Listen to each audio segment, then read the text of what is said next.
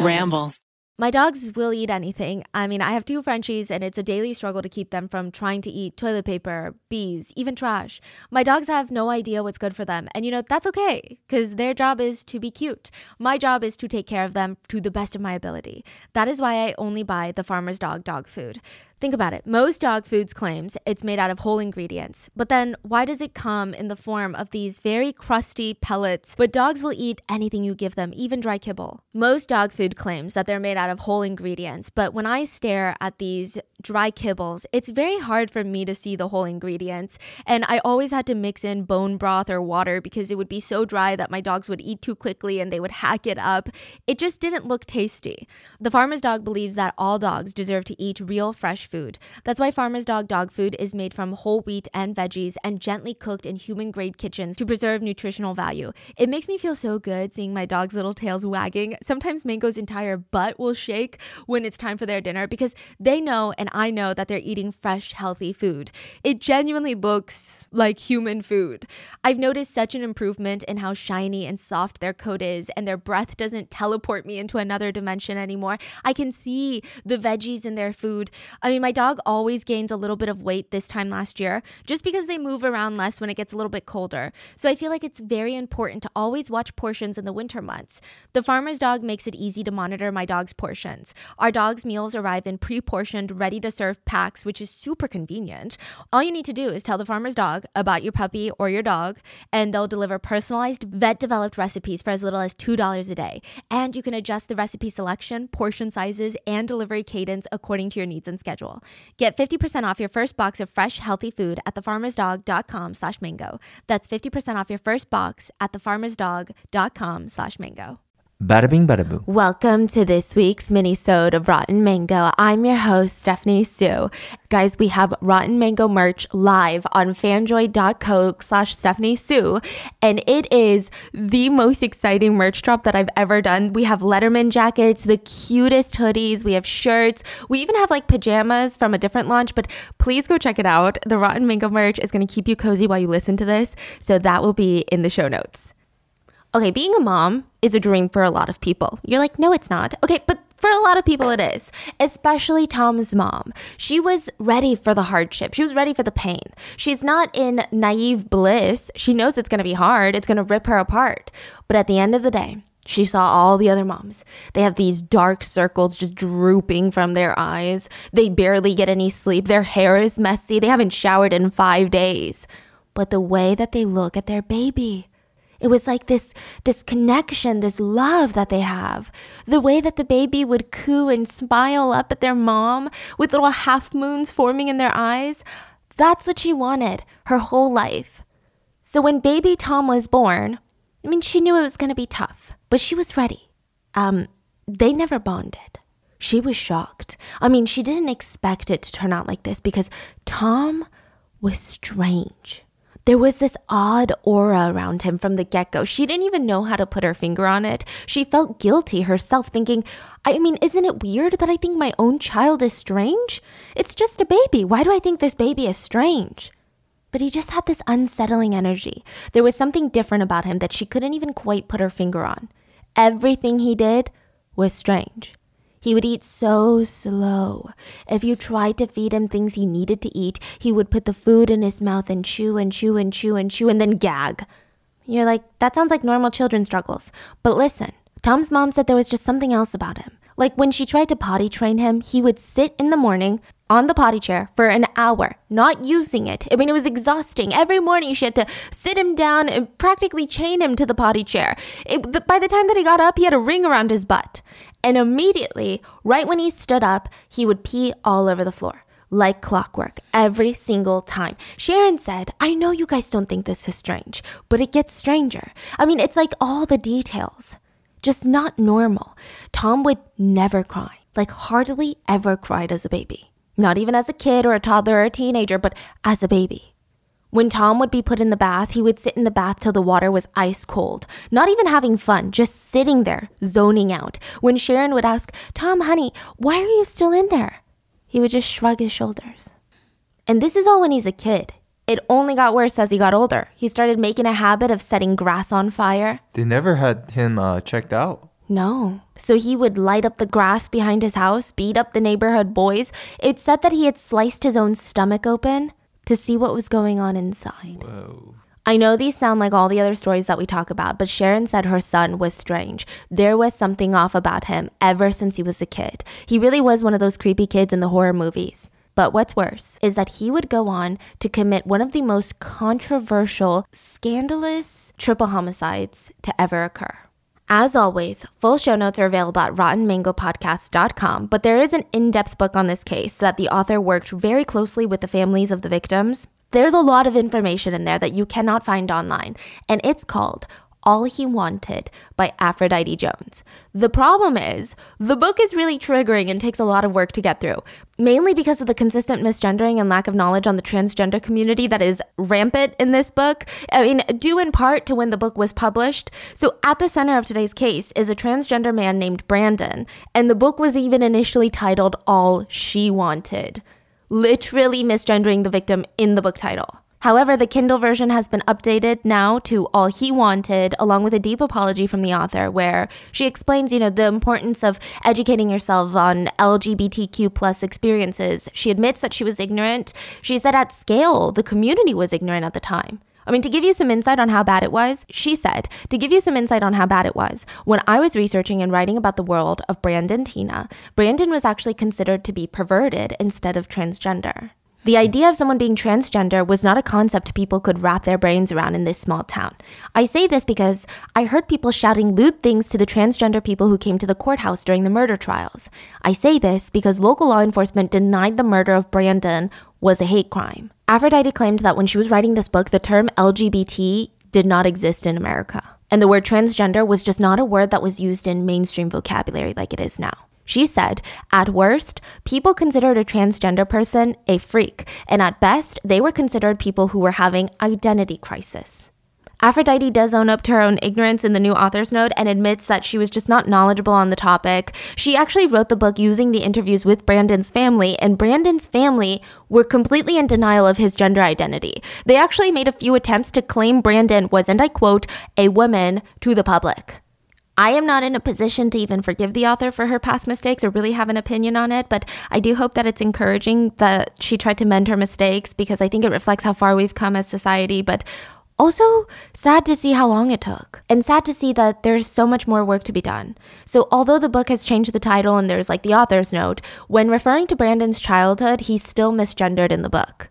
So he's still called the wrong pronouns until he presents as a male. Just thought that's important to note in case anyone wants to read it and would find it triggering. So with that being said, the book is written on legal documents, extensive interviews. This is genuinely the best deep dive that you're going to get on it in terms of getting all the facts. But it is, the whole case in general is very triggering. So with that being said, let's get into it. Acceptance by family is incredibly important. Humans are just wired that way. It's the reason that even if you're being bullied, everyone tells you, why do you care? Ignore the bullies. You don't need the bullies.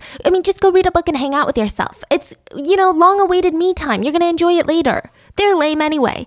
It doesn't really matter, because we will never escape the real, raw biological need to belong to a group.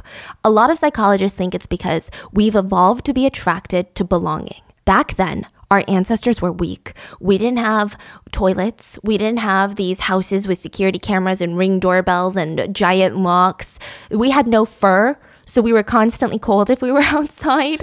We were physically very vulnerable to the world. So living in a group ensures your safety. And now being part of a group still makes humans feel safe and secure, even though you technically don't need it, I guess. It's to the point where some studies show that people who live isolated and rejected lives that never feel a sense of belonging, they have poor physical health.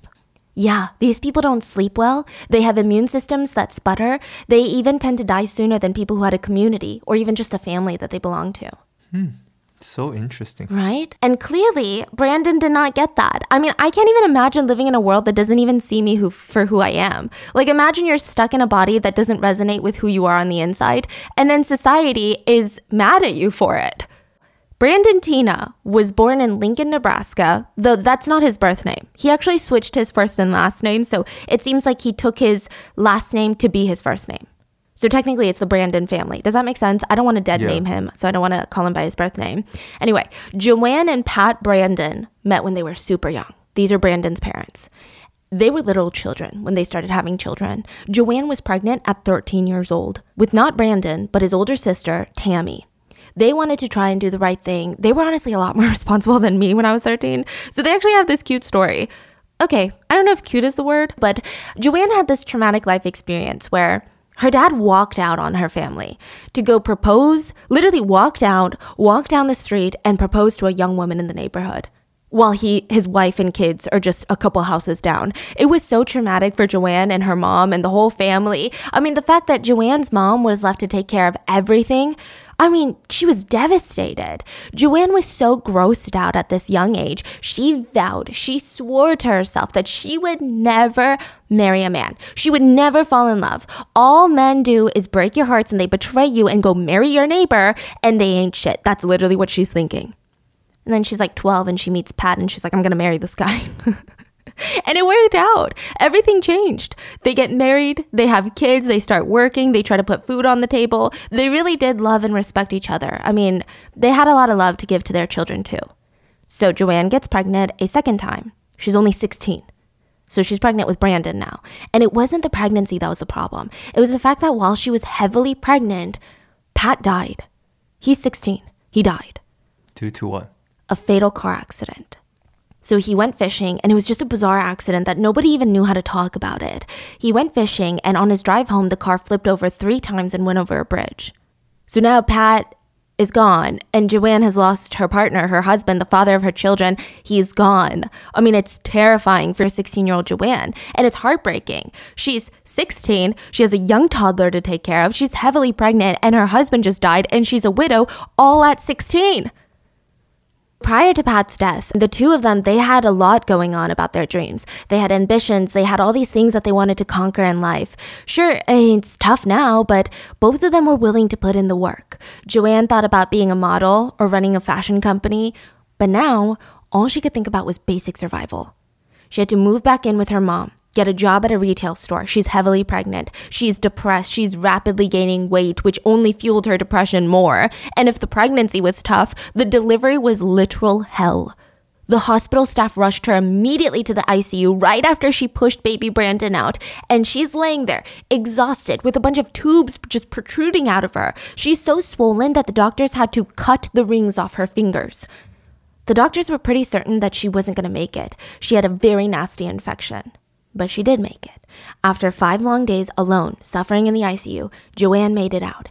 But it was 5 long days that she didn't get to see her baby at all.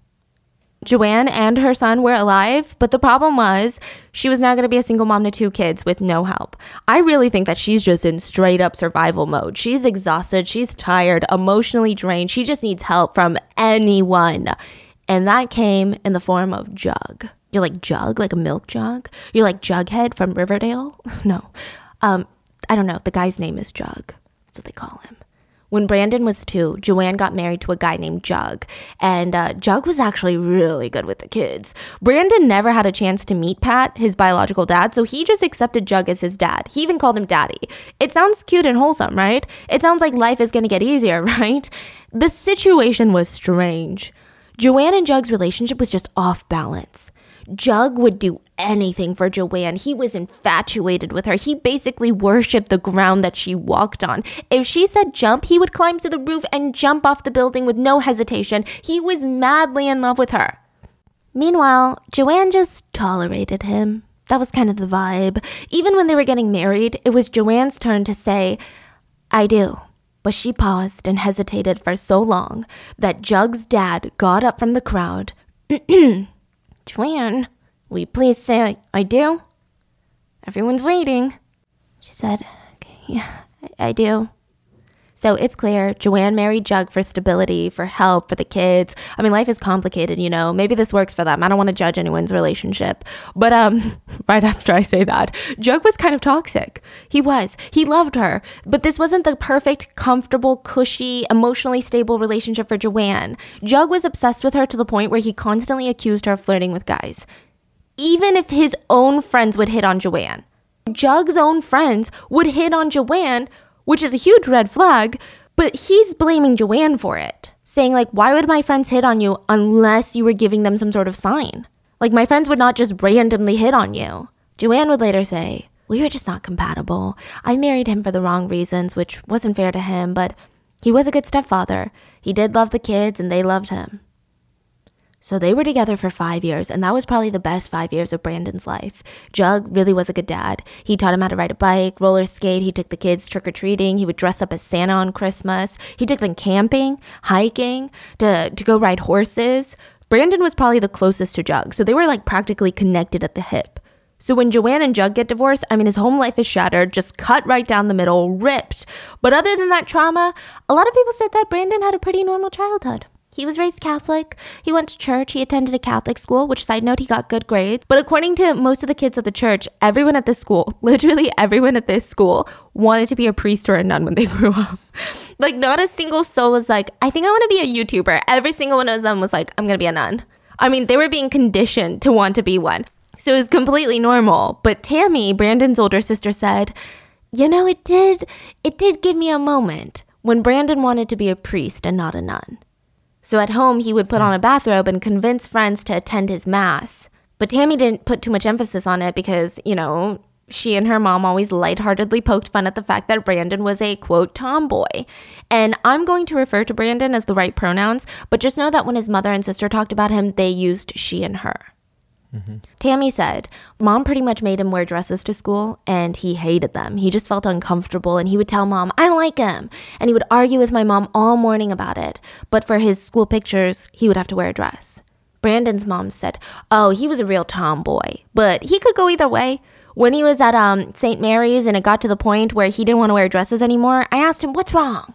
And he said, well, Mom, when you walk up those steps, those boys can look right up your dress, and it's cold. Now, I'm not saying that Brandon's parents or his whole family should have picked up something from that experience. There are a lot of people who just don't like wearing dresses, and it has nothing to do with gender identity, but it just gets weird. Later, it seems almost like Brandon's mom wants to deny his identity by arguing that Brandon had grade school crushes on boys in elementary school, which, like, I don't even know how that's a valid point because sexual identity has nothing to do with gender identity. Like, I mean, he could just be bisexual. Mm-hmm.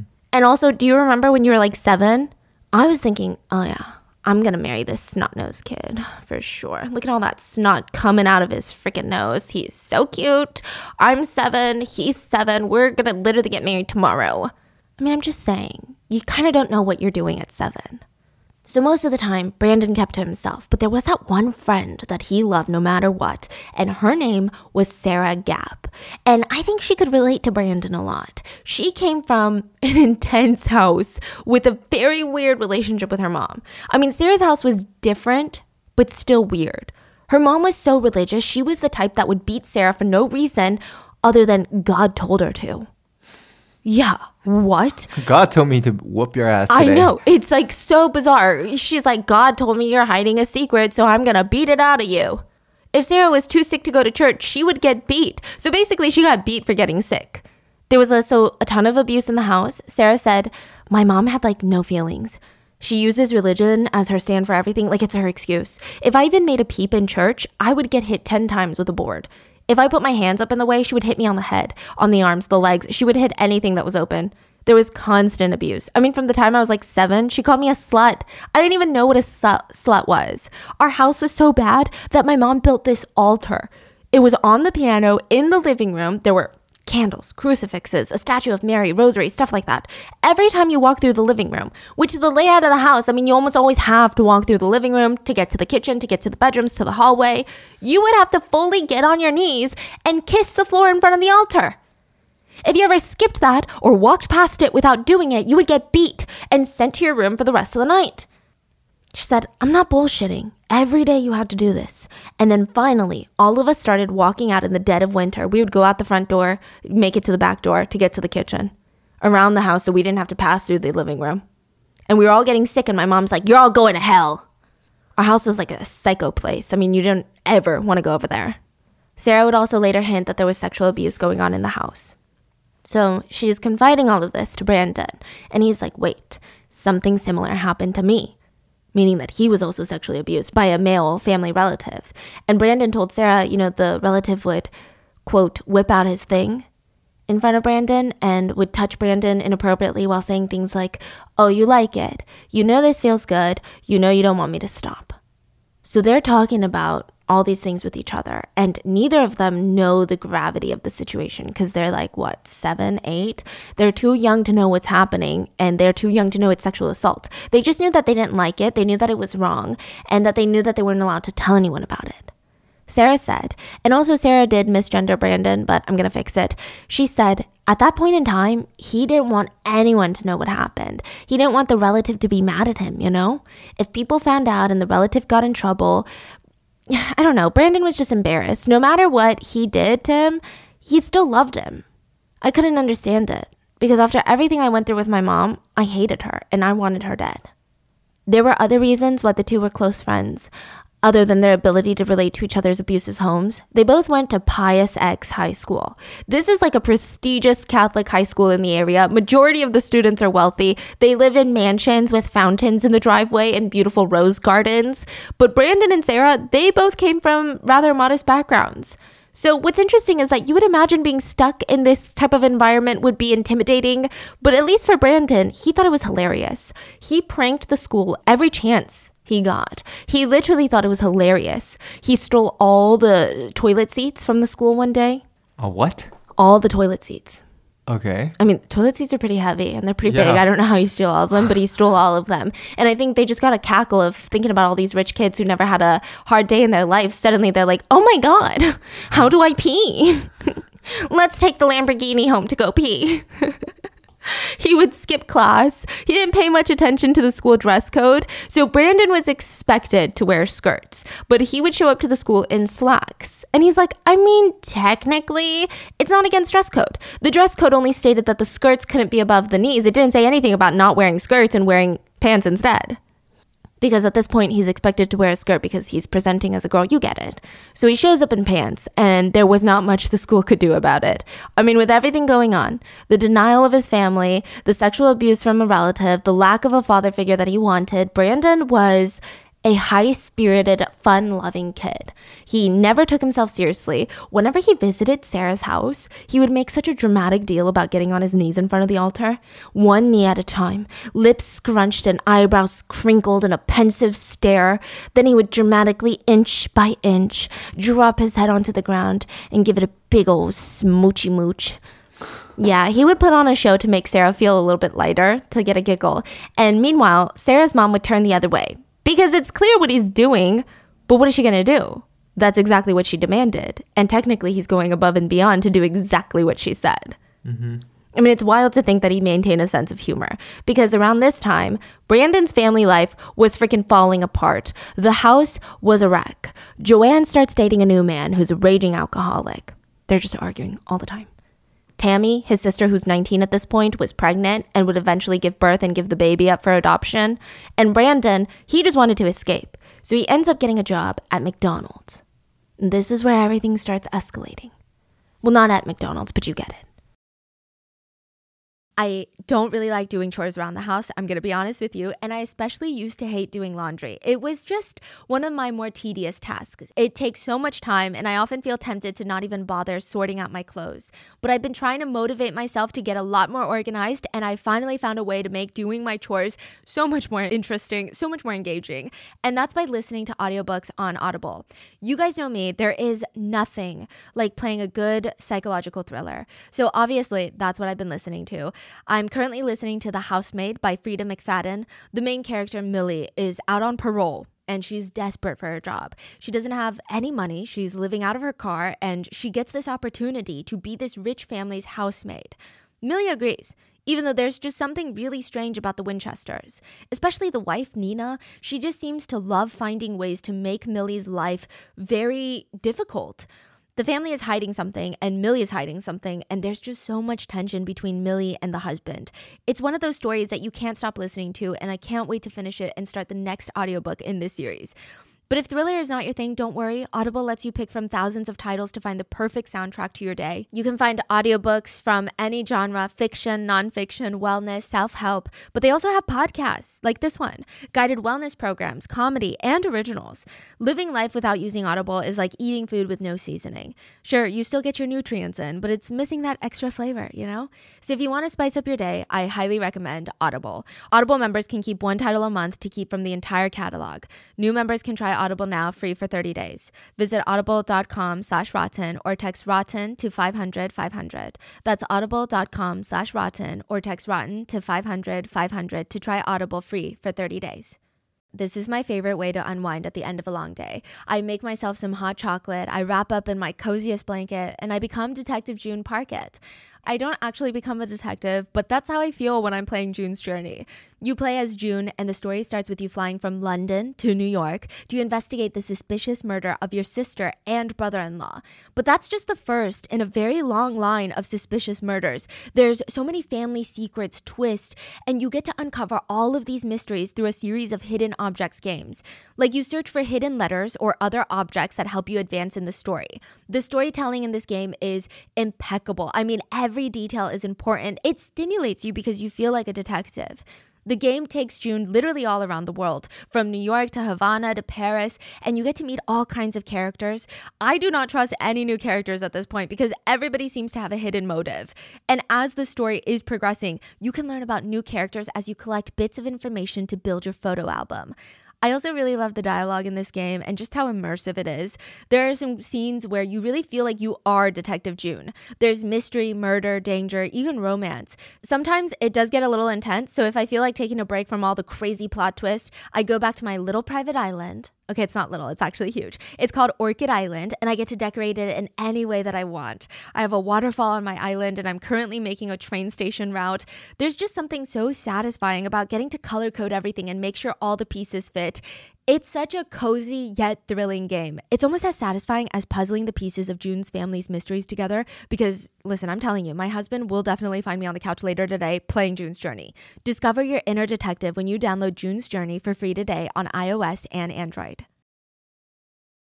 So he's 17 and he's at the age where things are changing, you know, his body's changing.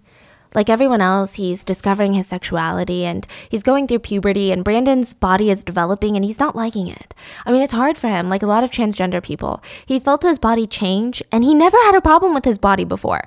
But now he hated that he was developing breasts. It just repulsed him. They felt heavy, they didn't feel like his body. And when boys would stare at him, he just wanted to gag. It was a really rough time. And I think he just tried to find comfort in anyone. It just happened to be a girl named Tracy Beats.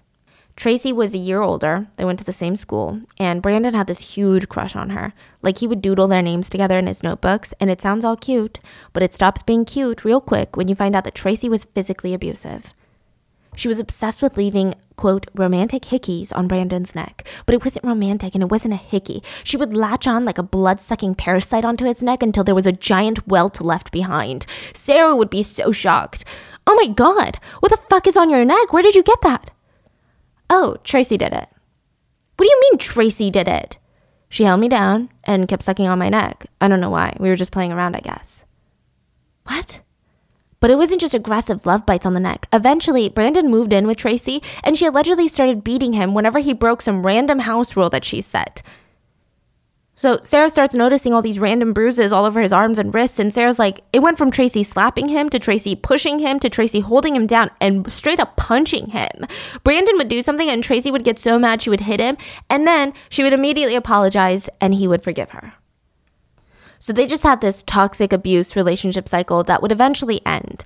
And now that Brandon's older, he's starting to express himself a lot more in his clothes and his appearance, and his true gender identity was starting to shine. He's bandaging his breasts every day so that it would appear flatter. He's wearing baggy clothes. He had a very short, conventionally masculine type of haircut. Eventually, he would progress to stuffing his pants with socks or even dildos to appear more masculine, and that part is important later. So he's really finding himself, I think. But everyone was like, yeah, no, we don't like that one bit. Because remember, trans people were considered freaks at worst, or at best, they were just confused. So that's what the people thought Brandon was in this small town. And they said, and I quote, nah, she's just a lesbian. there's going to be a lot of things that are triggering later that also people will judge Brandon for. But I just want to emphasize, Brandon was not a bad person. He made bad decisions. He was going through one of the hardest human life experiences, I believe. And yet he was so utterly rejected by everyone. He was just completely alone. So yeah, he made some bad choices. And those he should be held accountable for. But nobody makes enough bad choices to have murder justified, to have hate crimes justified. Mm-hmm. So Brandon did try to be his best person. When Sarah got pregnant and the baby daddy walked out on her, Brandon stepped up to the plate. He rented a trailer for the two of them and took care of Sarah, made sure she was eating, made sure she was getting rest. He did her grocery shopping. He would cook for her. He did all the cleaning in the trailer. Brandon would shower his best friend with compliments. Wow. Because she was very insecure and she always felt ugly growing up. And Brandon was like, what? No, you got to be confident about yourself. What are you talking about?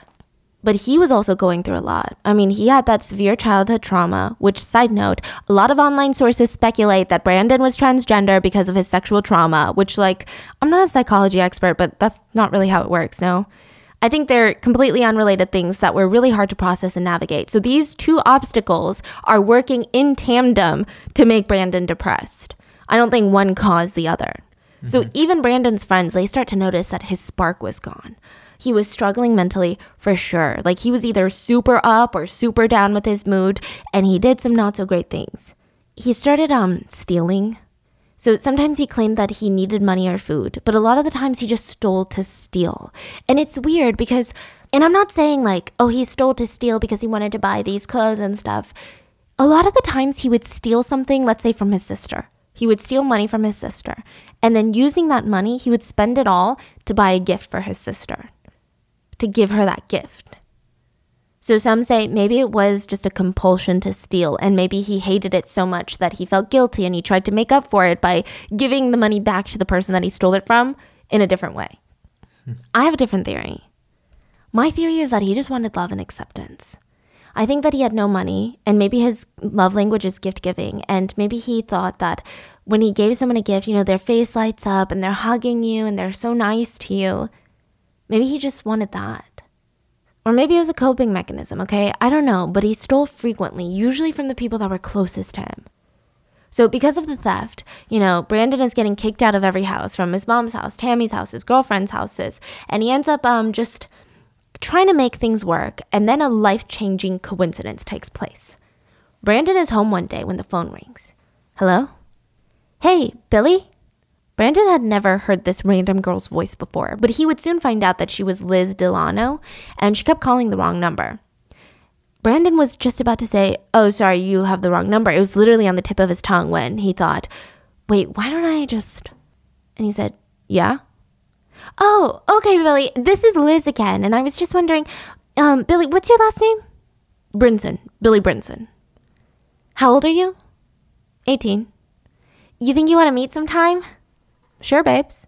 And he hung up. He stared at the phone for a few minutes in pure disbelief because he didn't think it would work, but it did. I mean, it was a moment that changed the course of his life. Up until this point, Brandon would get offended when people assumed that he was a guy, mainly because they would do it in an offensive way. But this one was genuine. A cute girl had assumed Brandon was a guy just by listening to his voice, and he was really into it. It made him feel so validated, which, like, sure, I understand that. So from this point forward, very briefly, he calls himself Billy Brinson.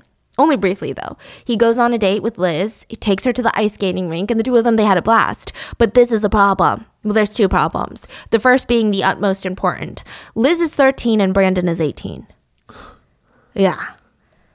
And another problem, well, I guess it just makes it worse, is that Brandon was actually dating another girl, a 14-year-old girl by the name of Heather. So, super problematic. Brandon's having sexual relationships with underage girls, and a lot of the times he would lie to him. And a lot of the times he would lie to them. Not about his age, but about other things. I don't want to excuse any of these behaviors, but I also think it's important to keep these actions separate from his gender identity, okay? Okay. Anyway, there is speculation as to why Brandon dated a lot of underage girls. I don't know how to feel about it because I don't think any reason is an excuse, but maybe it's context. Brandon had very strong facial bone structures. He had high cheekbones, a strong jaw. He had these big blue expressive eyes with thick eyebrows and full lips, and he was incredibly attractive. But he was on the smaller side in terms of stature. He's 5'5", only weighs about 110 pounds.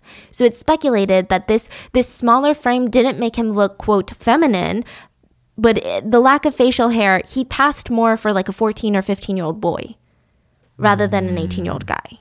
I see. So maybe that's why he attracted younger girls. I don't know. Okay, that's just a theory that was circulating. So I'm not excusing his behavior because he's going through a very difficult journey. I'm just putting it out there.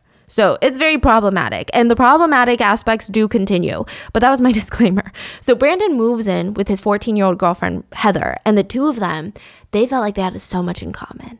They were both raised lower class, single-parent household, victims of sexual molestation at the hands of family members, and Heather, I mean, she was blown away by Brandon. He was more sensitive than other guys that she had dated. She said, Brandon was never afraid to cry in front of me. You know, he was never worried about feeling emasculated. He was more affectionate than the guys that I had dated before. I mean, he was like everybody's dream guy. He knew how women wanted to be treated. He was romantic. He would take you out to dinner and bring flowers and roses, just everything. He liked to spend quality time with you, and he tried really hard to get along with my family. But there were some secrets. Heather believed Brandon was biologically a male and had male sex organs. So Heather didn't know it at the time. And she was super grateful because Brandon never pressured her into sex. In fact, he said that he didn't want to have sex. He was fine with just cuddling. Heather thought it was such a gentlemanly thing to do. Which it was, but a lot of it had to do with the fact that Brandon didn't want Heather to find out that he didn't have male sex organs.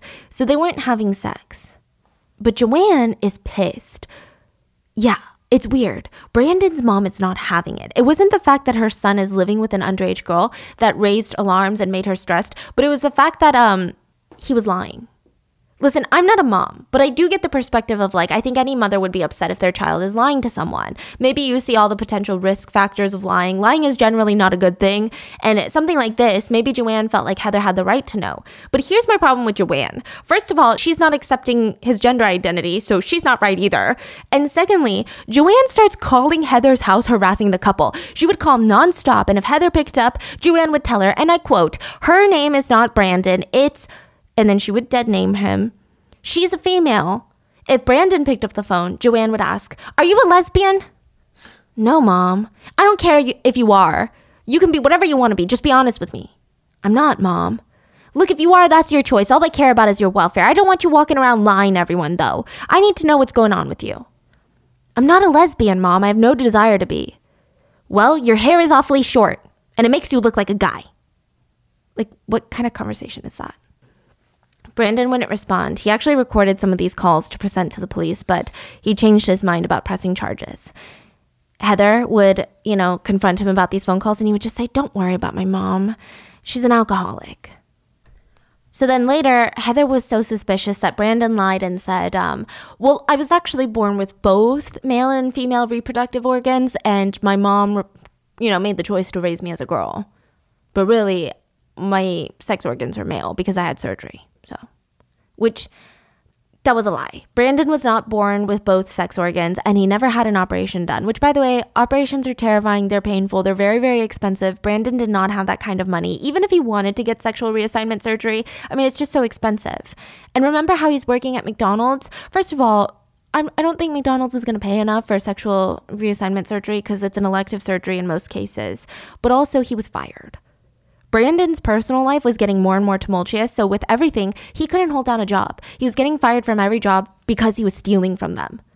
He was actually arrested multiple times for not only theft, but writing bad checks and using other people's credit cards. He even stole from his girlfriend's mom. So, yeah. He had to temporarily move in with a bunch of guys in a trailer. Now, this is a super dangerous situation for Brandon. Not everyone was accepting of the way Brandon presented himself. A few male acquaintances would yell slurs at Brandon, and that was when they were feeling nice. That was when they were in a silly, goofy mood. Sometimes they would get drunk, and they would get really disgusting. They would talk about beating up Brandon, about jumping him. They would say things like, and I quote, this is a direct quote, if she wants to be a man, she better fight like one. Or even worse, comments like, if all she wants is a dick, she could have just asked me, I could give her some. Even Sarah was afraid that these guys might be hurting Brandon. It was a bad situation, and his mental health was spiraling. He was getting more depressed. He felt like he had no direction in life. He didn't graduate high school. He had no future plans for his career. He was rejected by everyone, including Heather. So he and Heather had talked about having a future together, having kids. But imagine how isolating that feels. Heather had no idea that it currently wasn't possible for Brandon. I'm not saying it's not possible ever, but again, sexual reassignment surgery and adopting, it's a huge, huge expense, or even surrogacy. It's not things that everyday people can afford. And on top of that, I'm sure there was so much that Heather didn't know about Brandon at the moment. And it must have been almost depressing to engage in these hopeful conversations with Heather, but he knew it was going to be a lot harder than just a random heterosexual couple that wants to start a family together. Like, think about how isolating that is. So he's depressed, he stops eating, he only weighs like 100 pounds now, and he starts to confide in Sarah about his sexual identity. And he's like, Sarah, I think I'm gay. I don't feel like I'm gay though, but I want to be with other women. It's okay, I don't care if you are. But to me, I don't feel gay, that's the thing. Like, I feel like I'm a man inside. I don't know what I'm supposed to do. Do you hate me? No, Brandon, it doesn't matter to me what you are. You should know that. And even though I give Sarah shit for misgendering Brandon, she was there for him. She encouraged Brandon to think about sexual reassignment surgery, but it's just not that simple. It's expensive. It's a huge life-altering decision. Brandon is nervous. He's young. It's normal for anyone to second-guess themselves. What if I change my mind later? What if something goes wrong? I completely understand his hesitation. But because of this, a lot of people, the public, the press at the time, speculated that Brandon wasn't even transgender because they're like, if you're transgender, you should 1,000% automatically want to have a life-changing surgery without even thinking about it for 0.2 seconds. It's a literal surgery. It's an operation. Every surgery is scary, not to mention costly. The fact that Brandon didn't get the surgery in his late teens to early 20s does not mean anything. So Sarah's supporting Brandon, but she's still like, but, you gotta do the right thing. You gotta tell Heather. I know it's hard, but you have to tell her the truth and see if she still likes you. Brandon's like, well, I can't do it. Can you? So Sarah did it. Sarah took Heather to Joanne's house, and Joanne sat Heather down, showing pictures of Brandon from his childhood. And Heather said, she showed me the birth certificate, everything. She showed me pictures of the family vacations with Brandon and Tammy, and Brandon had long hair and was dressed in little girl's clothes. This one picture I saw, it had something to do with the Catholic schools, but he was in this little white lace dress with a bow in his hair, and I was just aggravated because I felt like I was betrayed. I was freaking out, and Sarah's trying to be there for me, but I'm freaking out. So after this, Sarah drives a distraught Heather back home, where Brandon is nervously waiting for her. Listen, I don't know why they thought this was a good idea. Just springing all of this information on someone and not letting them have time to soak it in. They just kind of bombard her. I'm sure everyone had the best intentions, but it was bad. Heather was so upset that she called the police to get him thrown out of the house. Whoa.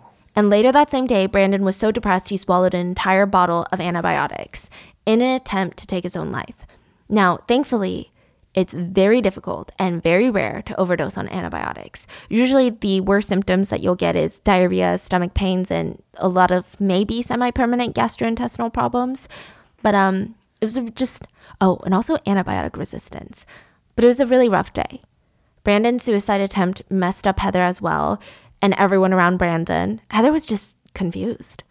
She's like, I don't get it. I don't get what this means for my own sexual identity. Like, I'm 14. I feel betrayed. I feel lied to. But also, like, does that mean I'm a lesbian now? Like, that's what she thought. There was no one in the community that could just sit her down and have a productive conversation about it. Meanwhile, Brandon's in the hospital on suicide watch. And when they asked, why did you try to take your own life? He's like, well, I'm upset that I hurt Heather. And I just want to get rid of the guilt. Now the doctors, they sit there with all this information and they clearly see a scared, confused, broken man in front of them. And all the doctors go to Brandon's mom and go, and I quote, she is becoming a pathological liar and losing her identity. This is how the doctors are talking about Brandon, misgendering him, identifying him as a female patient. And at the same time, they're telling Brandon, well, we're going to call you she because you're a she, but if you want sexual reassignment surgery, then you're a dude. That's not how it works. So Brandon is eventually discharged and he's confused because the doctors were urging him to get surgery. They're like, if you want to be treated like a man, you gotta have surgery. It's like, what? So he tries to talk to his mom about it. And he's like, I heard about SRS, it's an operation and, and this part is kept verbatim. But Joanne said, She sat me down and she said that she felt more like a man inside than a woman. And I didn't know what to say. You have to realize how devastated I was. I raised this child for 18 years and never had a clue there was anything different going on in her life. Now, Joanna later admits that she was ignorant. She said that she didn't know anything about being transgender other than what she had heard on TV, which was typically limited and controversial and salacious information. So to Joanne, she just felt blindsided. She felt like she was the victim in all of this. You know how moms are. They're like, oh, so I can't do anything right. And you're like, that's not what I said, mother. I said I just have this one very specific trauma because you keep doing this. Listen, it's clear that Joanne loved Brandon a lot. I think if this were now and Joanne had all the resources and guidance and a community to refer to, maybe she would have been an accepting mother. But it wasn't good. There weren't even options for Brandon and Joanne to get family therapy about this particular thing. There was no option to create a safe space for Brandon to tell his mom how he felt. And there would be a professional being like, Joanne, so this is what, he's trying to say to you. They did go to one therapy session where Brandon did tell Joanne that he was sexually molested by a male relative. And I will say that Joanne did try to be a good mom. She was like, immediately, let's go to the police. And he's like, no, I'm over it. I want to move on. I'm just letting you know. She's like, what? She felt like she had failed as a mother to protect her own children. So it sounds like they have a moment of acceptance and love, right? Well, later Joanne starts blaming the sexual abuse for Brandon's, quote, gender identity crisis. So it's like one step forward, 13 steps back. Brandon did reveal a few more things during therapy. He said that he felt stigmatized, judged, and bombarded with random opinions on a daily basis. He also said that he had been sexually assaulted a year and a half ago. We don't know by whom. After being discharged, things, I guess, go back to normal for Brandon. Nothing was really resolved or clarified. Essentially, I don't think anyone helped him. So he left feeling the same way that he went in, if not worse. He just went back to his old ways. He started dating 15-year-old Rihanna Allen. He's almost 20 at this point. So yeah, another inappropriate relationship. And unfortunately, he repeats the same pattern. He's charismatic, amazing. He's good looking, dressed better than other guys, attentive, affectionate. He would look a girl in the eyes. And if she's like, oh, what's wrong? Why are you staring at me? He would respond, nothing, just admiring your beauty. He even worked hard to win over his girlfriend's parents. Which I guess they didn't mind that he was 19 dating a 15-year-old, which is weird. But he would show up at the house with pizza and roses, and he would spend the night and wake up early to steam clean the carpets. He would wash the dishes, scrub the bathroom. He was more or less the perfect boyfriend. If you completely ignore the fact that the relationship was illegal, and also the fact that he kept a secret and convinced Rihanna that he was biologically a male. So he's stuck in this cycle. He's dating Rihanna, then dates a new girl named Gina. And all of these relationships kind of end because the girls find out about Brandon's biological organs, I guess. Really, I don't know how to put it. Because Joanne would keep harassing them. I don't know what kind of mom that is. I don't know how to describe that. So he starts dating a new girl named Gina and got her name tattooed on his arm and told her how badly he wanted to buy her expensive jewelry and how he was going to propose to her ASAP. It was not picture perfect for Gina. The life that Brandon painted in his mind for her was just not the life that he was giving her. In fact, she was spending all of her money bailing him out of jail for forging checks and theft. And that's when Gina found out Brandon's birth name. Gina was actually the first girlfriend that did not mind. She was really nice. I guess normal, but nice. She considered him a man and had fallen in love with him as a man, so he's a man. Gina was pissed that Brandon seemed nervous about her finding out because she couldn't believe that his other ex-girlfriends were mad at him for something like this, that they had given him shit for it. Gina wondered, what does it really matter what a person is like? He's a man to me, and I've never been happier in my life. So I told him to get the operation if that's what he wanted to do, and I would stay with him. Okay, this is where it gets tricky. So it didn't matter to Gina that he was transgender, but it did matter what sex organs he had. Mm-hmm. So Gina had her own sexual preference towards men. So yes, she was attracted to male sex organs, and she wanted him to get reassignment surgery, which he already told her he was planning on doing. So they're continuing on with this relationship with the stipulation that he's going to get male sex organs, but he just didn't have the money. So he kept pushing it off more and more. But I don't think it was just the money. I think Brandon was nervous, right? So he'd say, oh yeah, it's scheduled for June. And then June would come and pass. Oh, it got pushed to July. He would always have an excuse for it. So finally, he fessed up to Gina and was like, I just don't know if that's what I want to do. I just don't know. It's like a life-altering procedure, And Gina was pissed. She said she was confused. He had talked about it all the time as if he was going to do it, as if he was excited for it. It was already scheduled. She was just encouraging him. And then he went off on her. He's like, all you care about is what society thinks. You think I have to fit society's definition of a man by having male sex organs instead of just accepting me as the man that I am. And Gina's confused and is like, what are you talking about? I mean, if you're not going to do it, then this has to end. Like, I can't deal with this. That was it. They never resolved this problem. And then Brandon proposed. Yeah, I know. You're confused. I'm confused too. Brandon proposed to Gina right after this heated conversation. He booked this lavish hotel, invited 30 of their closest friends. He rented a tux. He had beer and ice and pizzas delivered. And then he popped the question.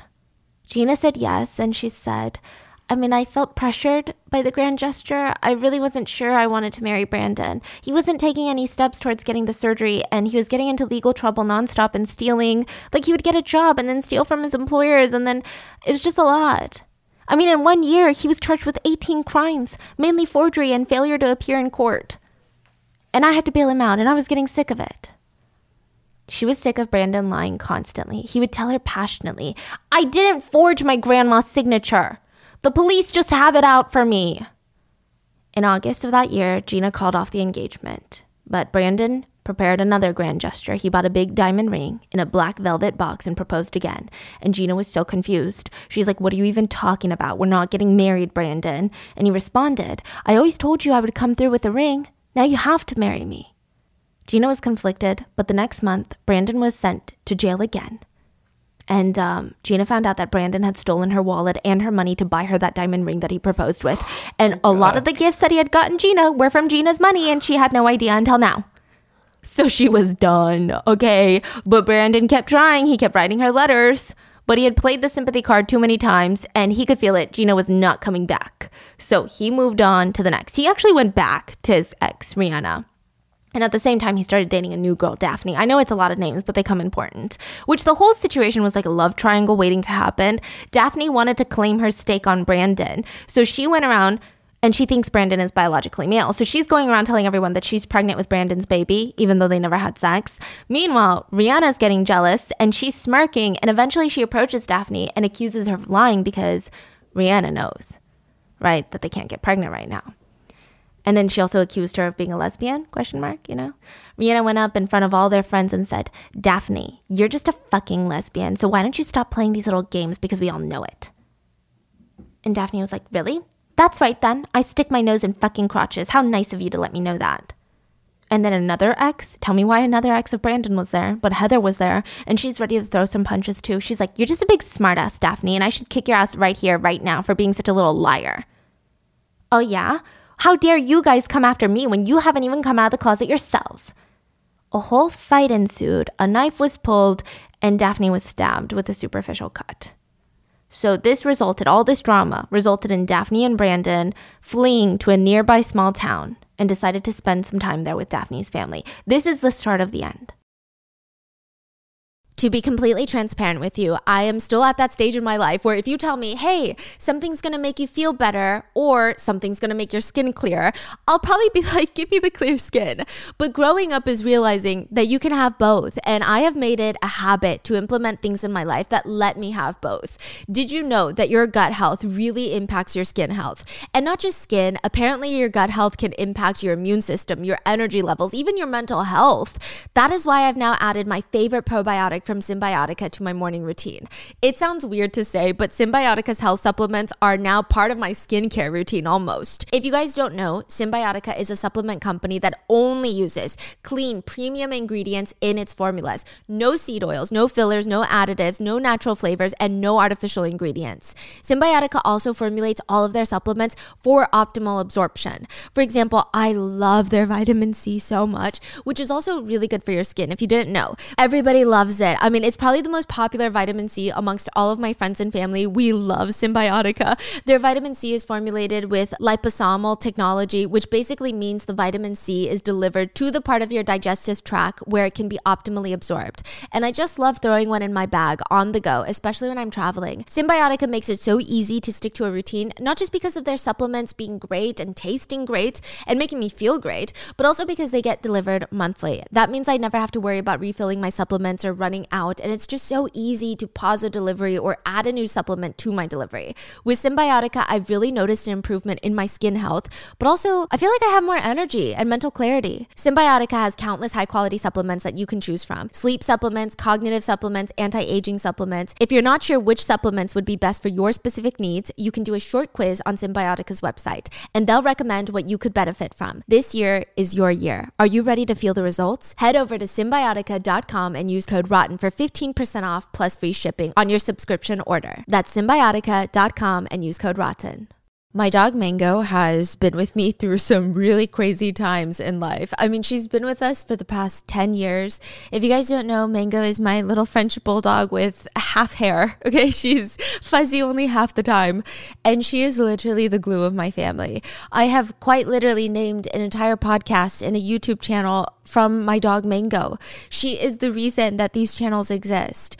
But 3 years ago, Mango was diagnosed with this autoimmune disease, and she was always at risk of excessive bleeding. Her fur was falling out in clumps. It was a pretty stressful time in my life. I was constantly emotional about Mango being in pain, and then I would get so stressed out every time I started going over the vet bills. Every time we took her to the vet, it was like thousands of dollars because her condition was so difficult to treat.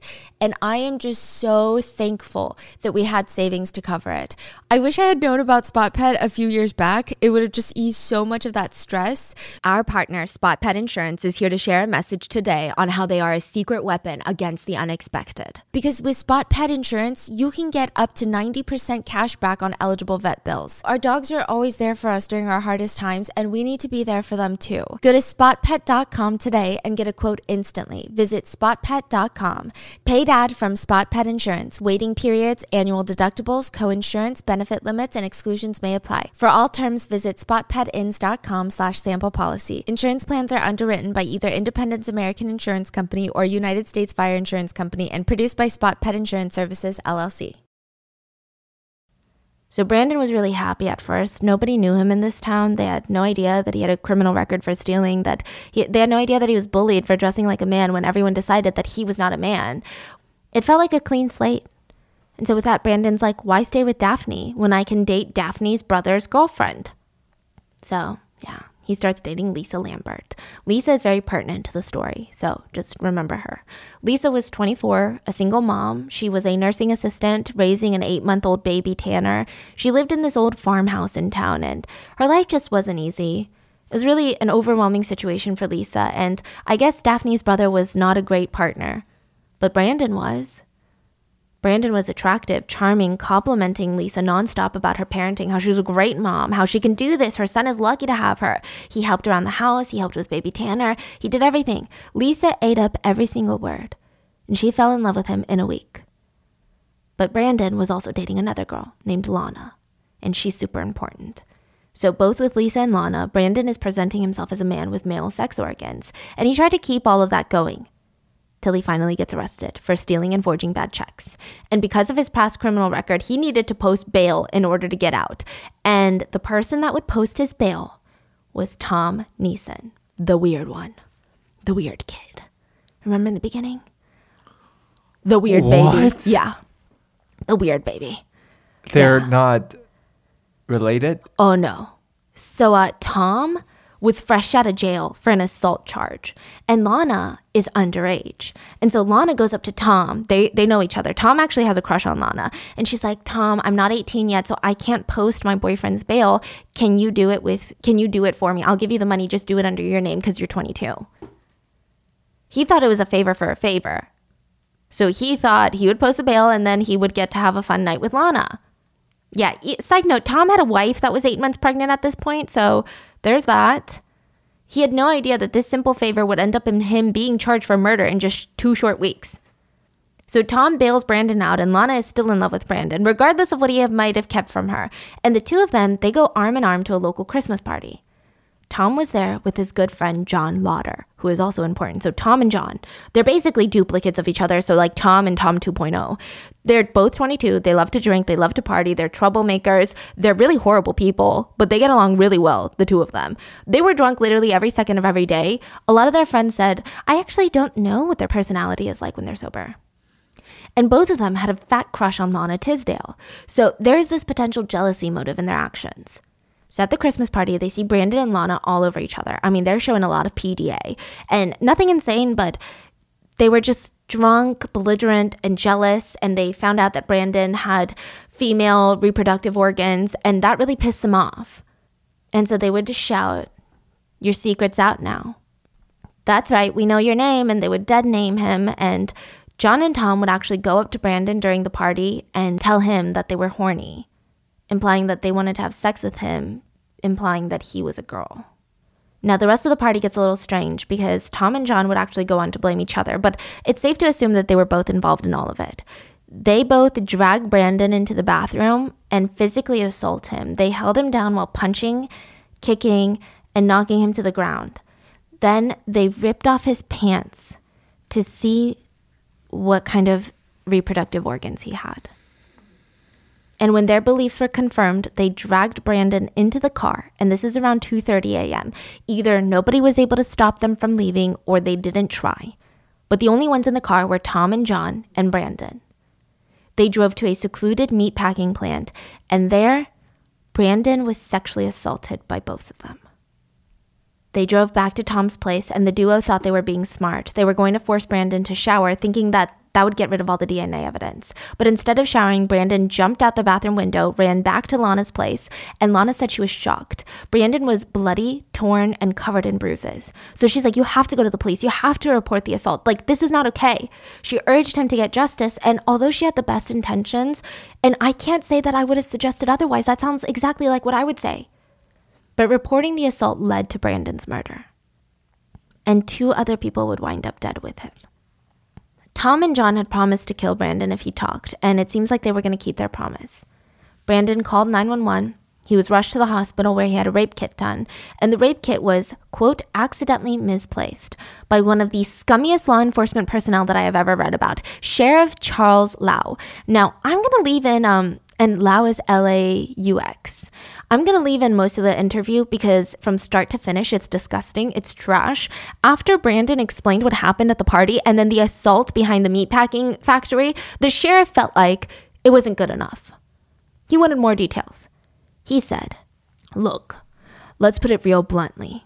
What they did to you, we're here to investigate this, and the only way that we can investigate is if you tell us exactly what happened." "Yeah, he penetrated me without my permission." "He penetrated you? Which one penetrated you first?" "Tom Neeson." "Tom Neeson. Did he penetrate you in the front or the back?" "In the back at first." "In the back at first, which one of the guys jerked your pants down to find out if you were a boy or a girl?" "John." "Okay, so he did that before all the stuff took place, before all the rape. I thought you said John was holding the door and Tom was the one beating you." "He did." "And then John undid your pants, right? And he pulled your pants down how far?" "Past my knees." "And what did you have in your underpants?" "I don't know if you're talking about earlier when I had a sock, but when he pulled down my pants, I didn't have anything." "You didn't have a sock." "Do you run around once in a while with a sock in your pants to look like a boy?" "Yeah." "How come you forgot to tell us about that?" "Well, I didn't see it as important." "Well, it's important when we're doing an investigation. We asked you to start at the beginning and you skipped half of it. Now, we don't know if we're in the middle of daylights and dark. We don't know what's up or down." "All right, so he pulled your pants down and saw that you were a girl. What did he do? Did he fondle you?" "No." "He didn't fondle you in any way? Doesn't that kind of amaze you? After he pulled your pants down and wanted to take you to bed and you told him no and that you was a boy, doesn't that kind of get your attention somehow, that he wouldn't put his pants in your pants and play with you a little bit?" Okay, what the fuck? This guy is questioning his story because he wasn't raped earlier. Like, this is giving me the whole John Jamelski situation of, like, how were you kidnapped if you're still alive? You should have been murdered. Like, what do you mean the rapist didn't rape you sooner? It's almost like he's implying that anytime a guy pulls down a girl's pants, he's got a rape. It's like the rape comes out. He continues, "Well, it doesn't make any difference, right? Now, you were all half-assed drunk, and knowing these guys, it wouldn't make any difference to John what he did in front of everybody else. He would think it was funny, huh? I mean, I just can't believe that he pulled your pants down and you are a female, and then he didn't stick his hand in you or his finger in you." Well, he didn't. Can't believe he didn't. Who pulled your pants back up? I did. Then the interrogation started to lead where Brandon was assaulted in the secluded area behind the plant in the car, and the sheriff asked him, "So how were you positioned in the back?" "I was on my back in the back seat." "You were on your back. Where did they try first?" "My vagina." "They tried sinking it in your vagina. And you say you never had sex before, right? Is that correct?" "Right." "And which one was doing it first?" "Tom." "Tom. And Tom couldn't get it in you?" "He said he couldn't get it in, but all I know is that it hurt, so I couldn't tell the difference. Whatever he was doing, it hurt." "How long did you have your legs positioned when he was trying to do that?" "He had them positioned on each side, and he was positioned in between my legs." "So you had your legs feet up around his back, or did you just have them off to the side, or what?" "I had one foot on the floor and the other one on the seat." "Okay, so then after he couldn't stick it in your vagina, he stuck it in your butt, or in your buttocks, is that right?" "Yes, sir." "How long did he do that?" "Long enough. I didn't time it." "I mean, did it seem like a lifetime or what?" "It seemed like it took forever, yes." "All right. Did it feel like he stuck it in very far or not?" "I don't know how far. It just hurt."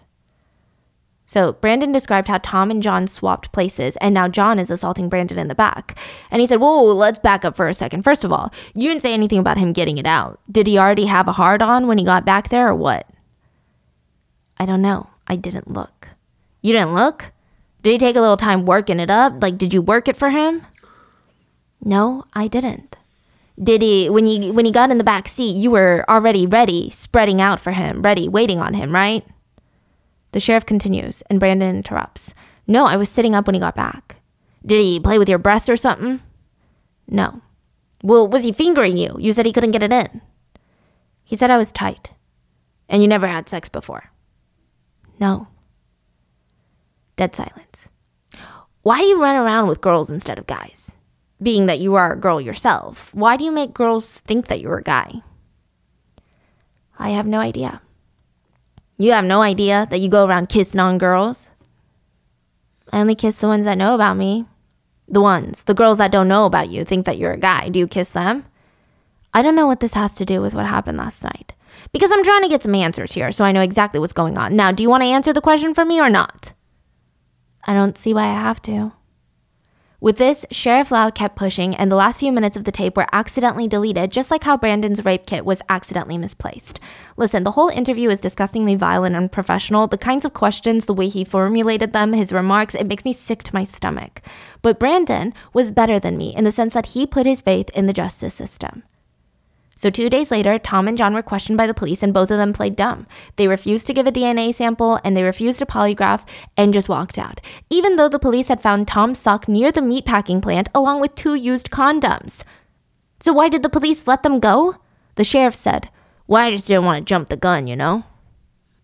So while they were busy misplacing everything, Tom and John stole a gun and went looking for Brandon. I guess they thought if he stopped talking, they would drop the assault charges, and I don't know what their plan was because they didn't even try to get rid of the murder evidence. So maybe they just thought a murder charge is better than an assault charge, or maybe they thought it would be an unsolved murder. So they got drunk, drove to Lana's, and pressured her into telling them where Brandon was. He was at Lisa's farmhouse.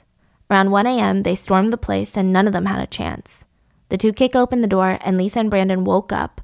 They didn't have time to call 911. Brandon was hiding under the bed, and Lisa had her phone snatched from her. They kept screaming, "Where's Brandon? Where's Brandon?" Before Lisa could say anything, they reached down. They saw movement under the mattress, and they yanked Brandon out, threw him on Lisa's waterbed. So Brandon is on the waterbed. Lisa is cornered in the side of the room, terrified. Her 8-month-old baby is in the crib on the other side of the room, too young to know what's going on, but old enough to know that something is very wrong. Tom walks over to the crib, tries to put a pacifier in the baby's mouth, but Lisa's terrified. She's like, "Tom, please don't hurt my baby, please." But before Tom or Lisa could react, a shot fires, and then another. Lisa watched Brandon's body slump across the bed. She's screaming, "Please, Tom, why are you doing this? Give me my baby."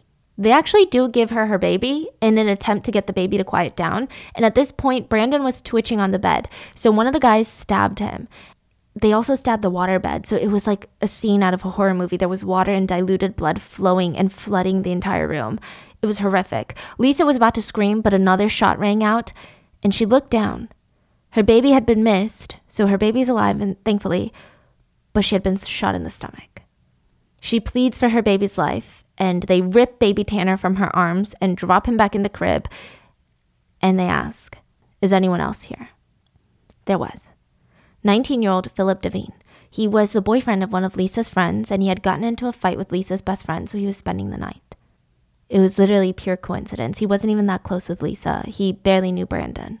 Tom and John were serious about not leaving any witnesses, so they went to the guest room where Phil was shaking in fear. He had heard the commotion. He was terrified, and they killed him for it. And then Lisa was shot, and just for good measure, the two men fired 2 more shots into Brandon and Lisa and left. They were in the house for a total of 5 minutes.